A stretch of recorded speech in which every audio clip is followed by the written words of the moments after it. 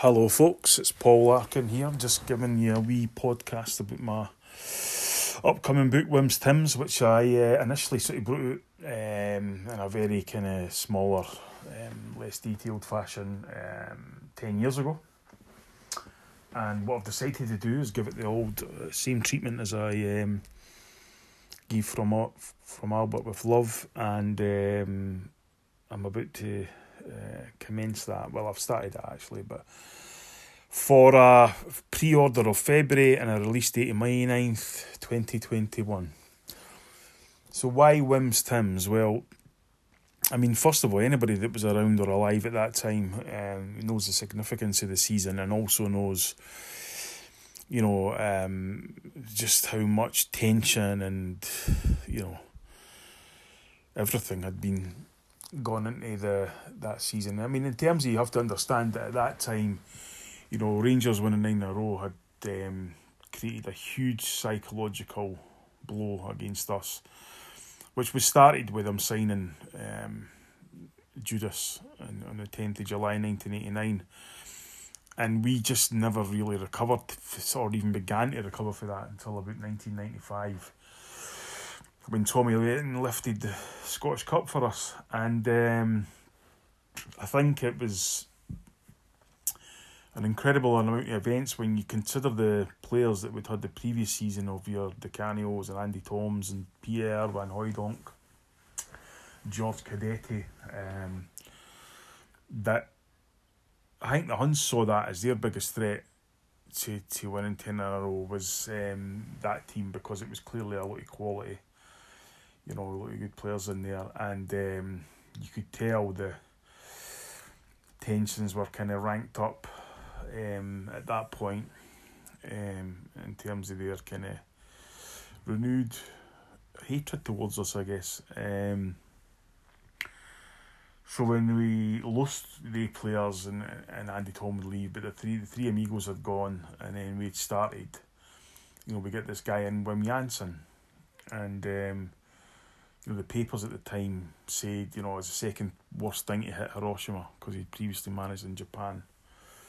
But on that day, I remember reading just a wee snippet in one of the broadsheets about how Johan Cruyff said there's only 4 people in football worth talking to about football, and one of them was Wim Jansen. And I thought, if this guy's not as bad as the tabloid media have told us. But of course, it wasn't a great start. We were getting players in, new players in. We lost the first 2 games, which was, about as bad as it gets, really. We obviously know about Easter Road and Henrik passing the ball and stuff like that. But the following week, I remember getting the new Celtic top on the Friday, and we all had our new Celtic tops. A few of us met. And then, of course, we wore them on the Saturday for the Dunfermline game, beautifully hot day. And obviously, we got beat 2-1 that day at home. I come back to Edinburgh via Haymarket Station and getting absolute dog's abuse for people walking the street and that, laughing and joking. And, when you're at that point, you're thinking, is this ever going to be good again? Because it went on for so long, and every season you went in with renewed hopes and stuff. And it looked like it had fallen apart before we even had a chance to secure it, So, but bit by bit it got better, and I kind of, it was a kind of, Wim's Tims is a kind of coming of age book for me, because see, when I think back now, my whole life, as I'm sure yours was as well, was absolutely consumed by that season. To the point where, as I got to the end near the end of the season, I just couldn't focus on anything else apart from Celtic and the football in that season and stuff. And I'm sure that I annoyed the fuck out of people who knew me in that, because I just couldn't. I think anybody that era knows how much it meant to us and how bereft the trophies we'd been. And I get that other clubs, they never win trophies, or they win one trophy in somebody's lifetime and all that. But, at Celtic it's different, You should be winning trophies every year. They should be setting a certain standard every year. And that had been gone for 10 years until this season. I remember a couple of the breakthrough points was Alan Stubbs equalising against the Huns in the last minute. And that was, if you look at the goal again, you'll see Jackie McNamara, who seems to set up every fucking critical goal that year, swings the ball in after a corner, and it just looks so easy, but of course we all know it's not. And I think that was the beginning. We won the League Cup a couple of weeks later at Ibrox, which was a huge thing.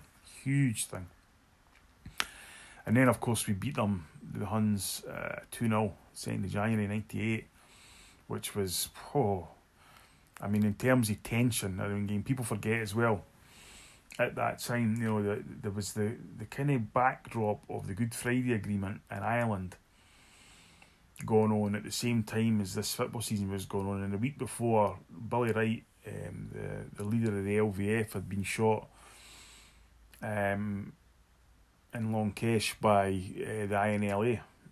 The guys called Crip McWilliams and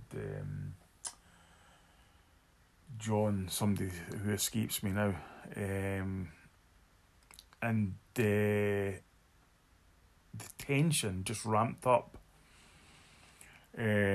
incredibly towards that game. And I know if you're not that kind of, you're not a big politics person, or you're not that political persuasion, I didn't care about that. But believe me, there was probably as much trouble before and after that game as there had been at a game in a long time, because of the political tensions in Ireland that fueled the kind of loyalist, hardcore element of the Rangers at that time. John Kennedy was the guy's name, I just remembered. And, that was massive, absolutely massive. But it was also massive for us to win that game. You'll remember, of course, the 2 goals flew past Andy Gorham that day, who was wearing a black armband. And he claimed it was for his dead auntie, I think, who had died about 5 years previous or something. But of course we knew it was for Billy Wright. And Gaza, who, does documentaries now and says, I done the flute thing because that's what people told me the sash was. No knowing the connotations, and then people were telling me they were going to slit my throat, and I couldn't believe I'd done it and that kind of thing. Well, January 1998, he's on the bench for Rangers that day, and he does the flute thing. So, but massive political backdrop to this season as well. So that was kind of interesting, writing this book. And also, I can't over-egg the tension. Every drop point felt like a death in a family that year, Every defeat was like, this is it, that's it, they've done it, that kind of thing. But I think at crucial times, I remember the February that year, Celtic were playing some outstanding football. We beat them firm 5-1. We went to Tynecastle, should have won 10-1, and ended up drawing 1-1. And if you watch it if you ever see that footage back, Jackie McNamara won man of the match for us that day, and he had to get collected the bottle of champagne, which he actually gave me. Good man he is.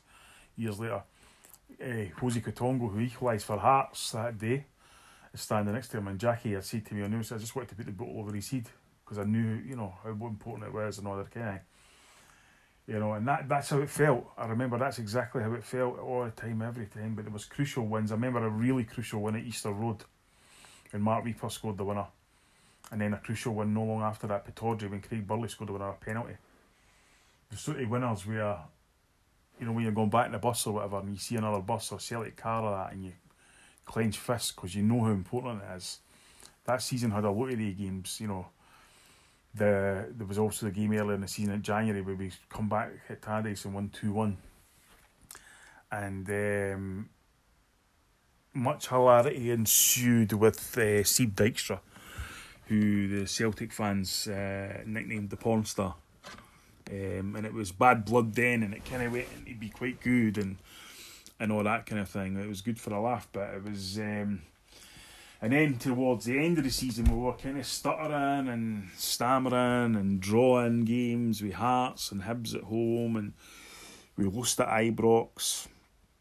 But we won at Kilmarnock right after that, and crucial, Simon Donnelly got the winner that night. And it was really, going back into this, it was kind of like feeling the tensions of that time. It's like if you do, as a writer, if you do a novel and you're different characters, you have to kind of become that character when you're writing as that character. And often you can forget to drop that character, and be that character in your real life for a bit. Whereas at this point, I remember going to Dunfermline in the second last game of the season, and we went to Inverkeithing first. I think it was the Central Inverkeithing. And to have a drink, and we were all kind of sitting there behaving away the usual, but it wasn't the same. Everybody, you knew the tension. You knew if you won this game, you would win the league.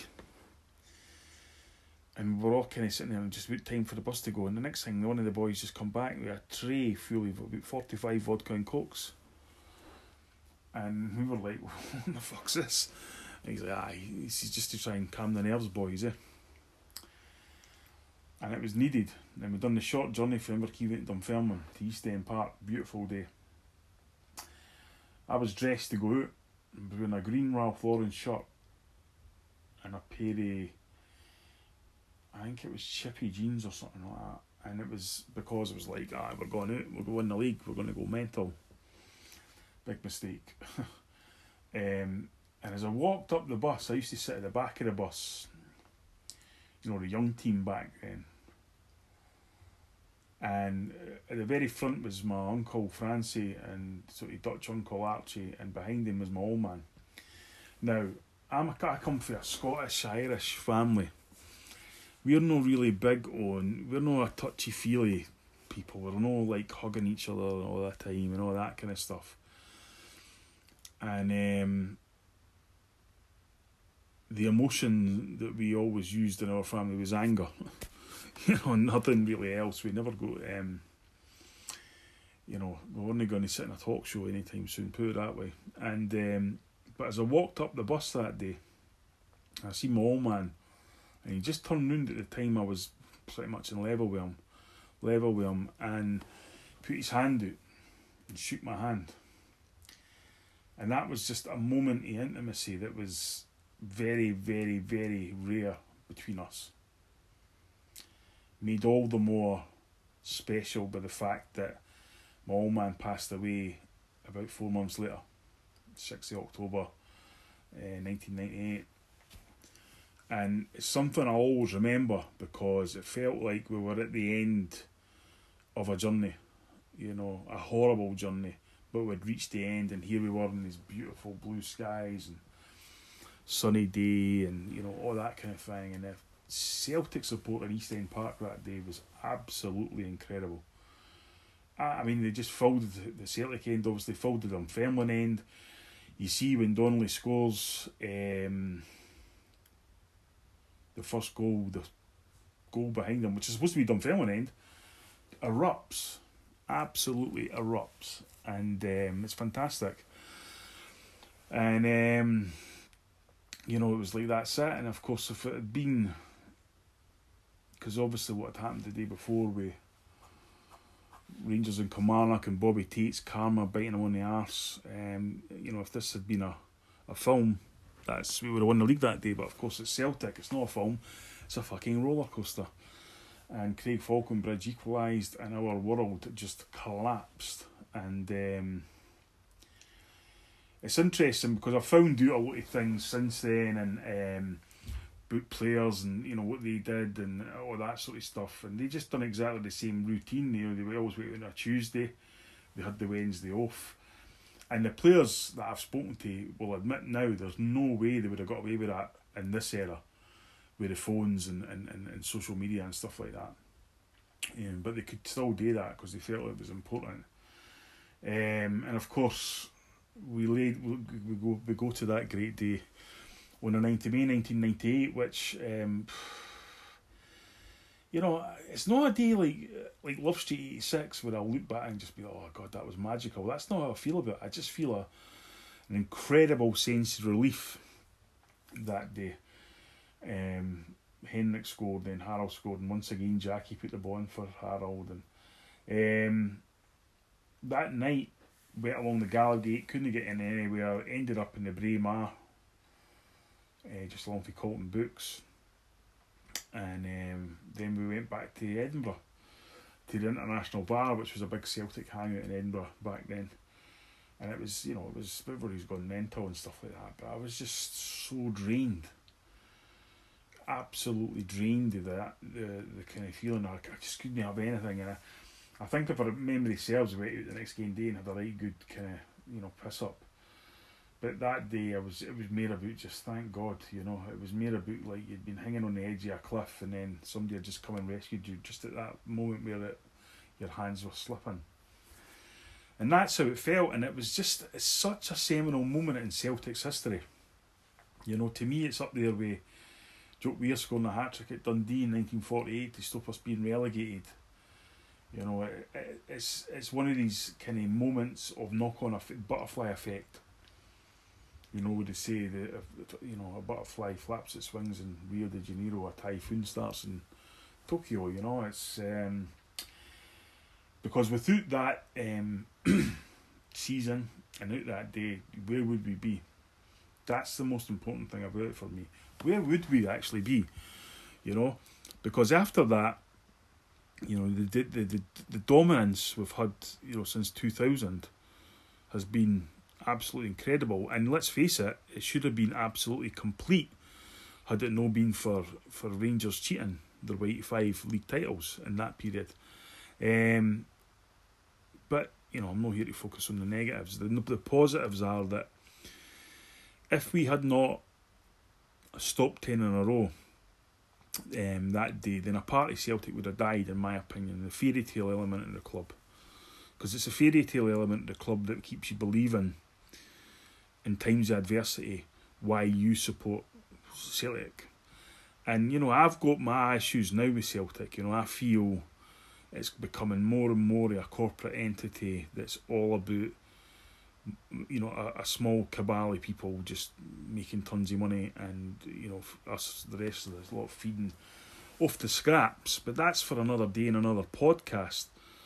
The great aspect of Celtic is the fans, and of course in this time that we're in now, we are all, myself included, absolutely suffering like mad because we cannot see our beloved team and, walk to paradise and sit in our seats and see our friends and people we sit beside and all that kind of thing, and shout and roar and cheer and boo and all the rest of it, because that's what makes us, we're always Celtic people.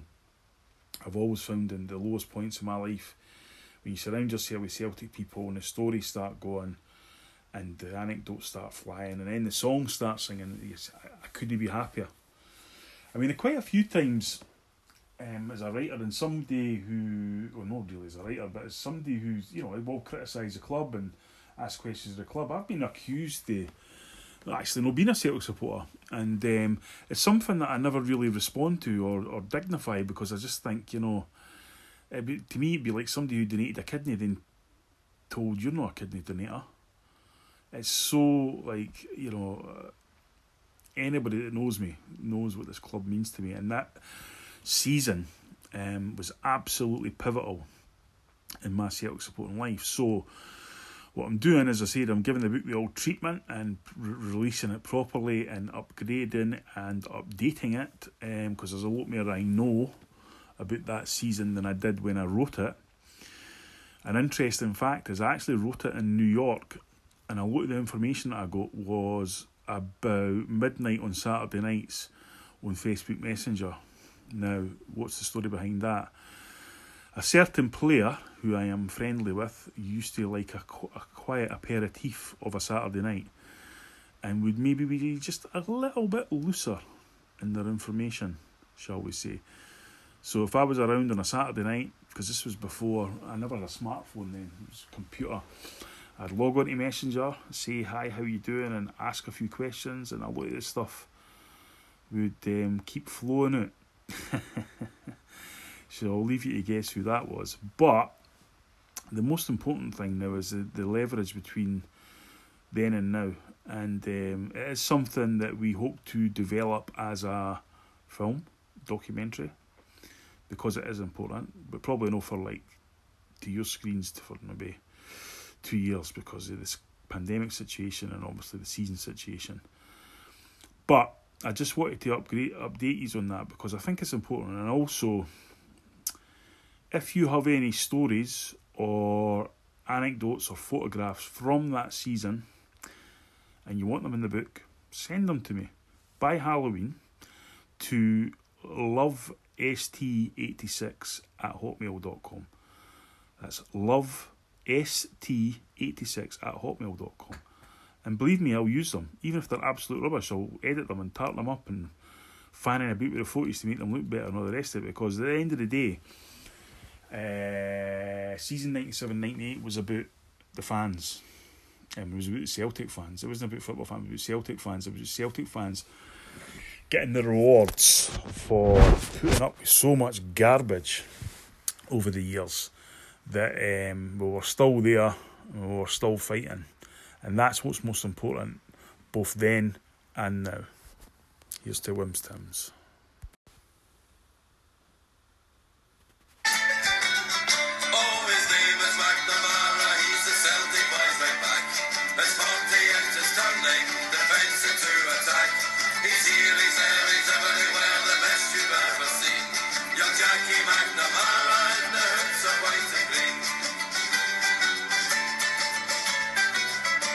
Jack joined us from Newfoundland where he shone right for the Pars. And his first game against the Rangers, he outshone their mega stars. He ran them ragged everywhere and drove the fans insane. You can bet your bottom dollar we have found the new McRae. And his name is McNamara, he's a Celtic boys right back. His 40th is turning, defence into attack. He's here, he's there, he's everywhere, the best you've ever seen. Young Jackie McNamara and the hoops are white and green. Jack Coleman played for Celtic when he did 9 in a row. Then off into Old Vicky and a high BC to go. Off his son Jackie Jr., he's rightly mighty proud. His chest swelled out like blazes when we chant his name out loud. And his name is McNamara, he's a Celtic boys right back. His 40th is turning, defence into attack. He's here, he's there, he's everywhere, the best you've ever seen. Young Jackie McNamara and the hoops are white and green.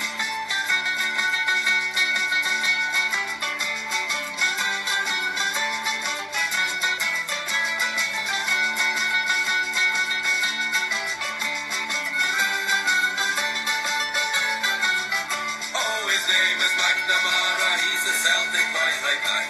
His 40th is turning, defence into attack. He's here, he's there, he's everywhere, the best you've ever seen. Young Jackie McNamara and the hoops are white and green. Now Jackie boy, don't worry, your future's mighty bright. For 15 years like Karl Marx, you'll be charging down the right. And we'll chant your name and spread your fame throughout the football world.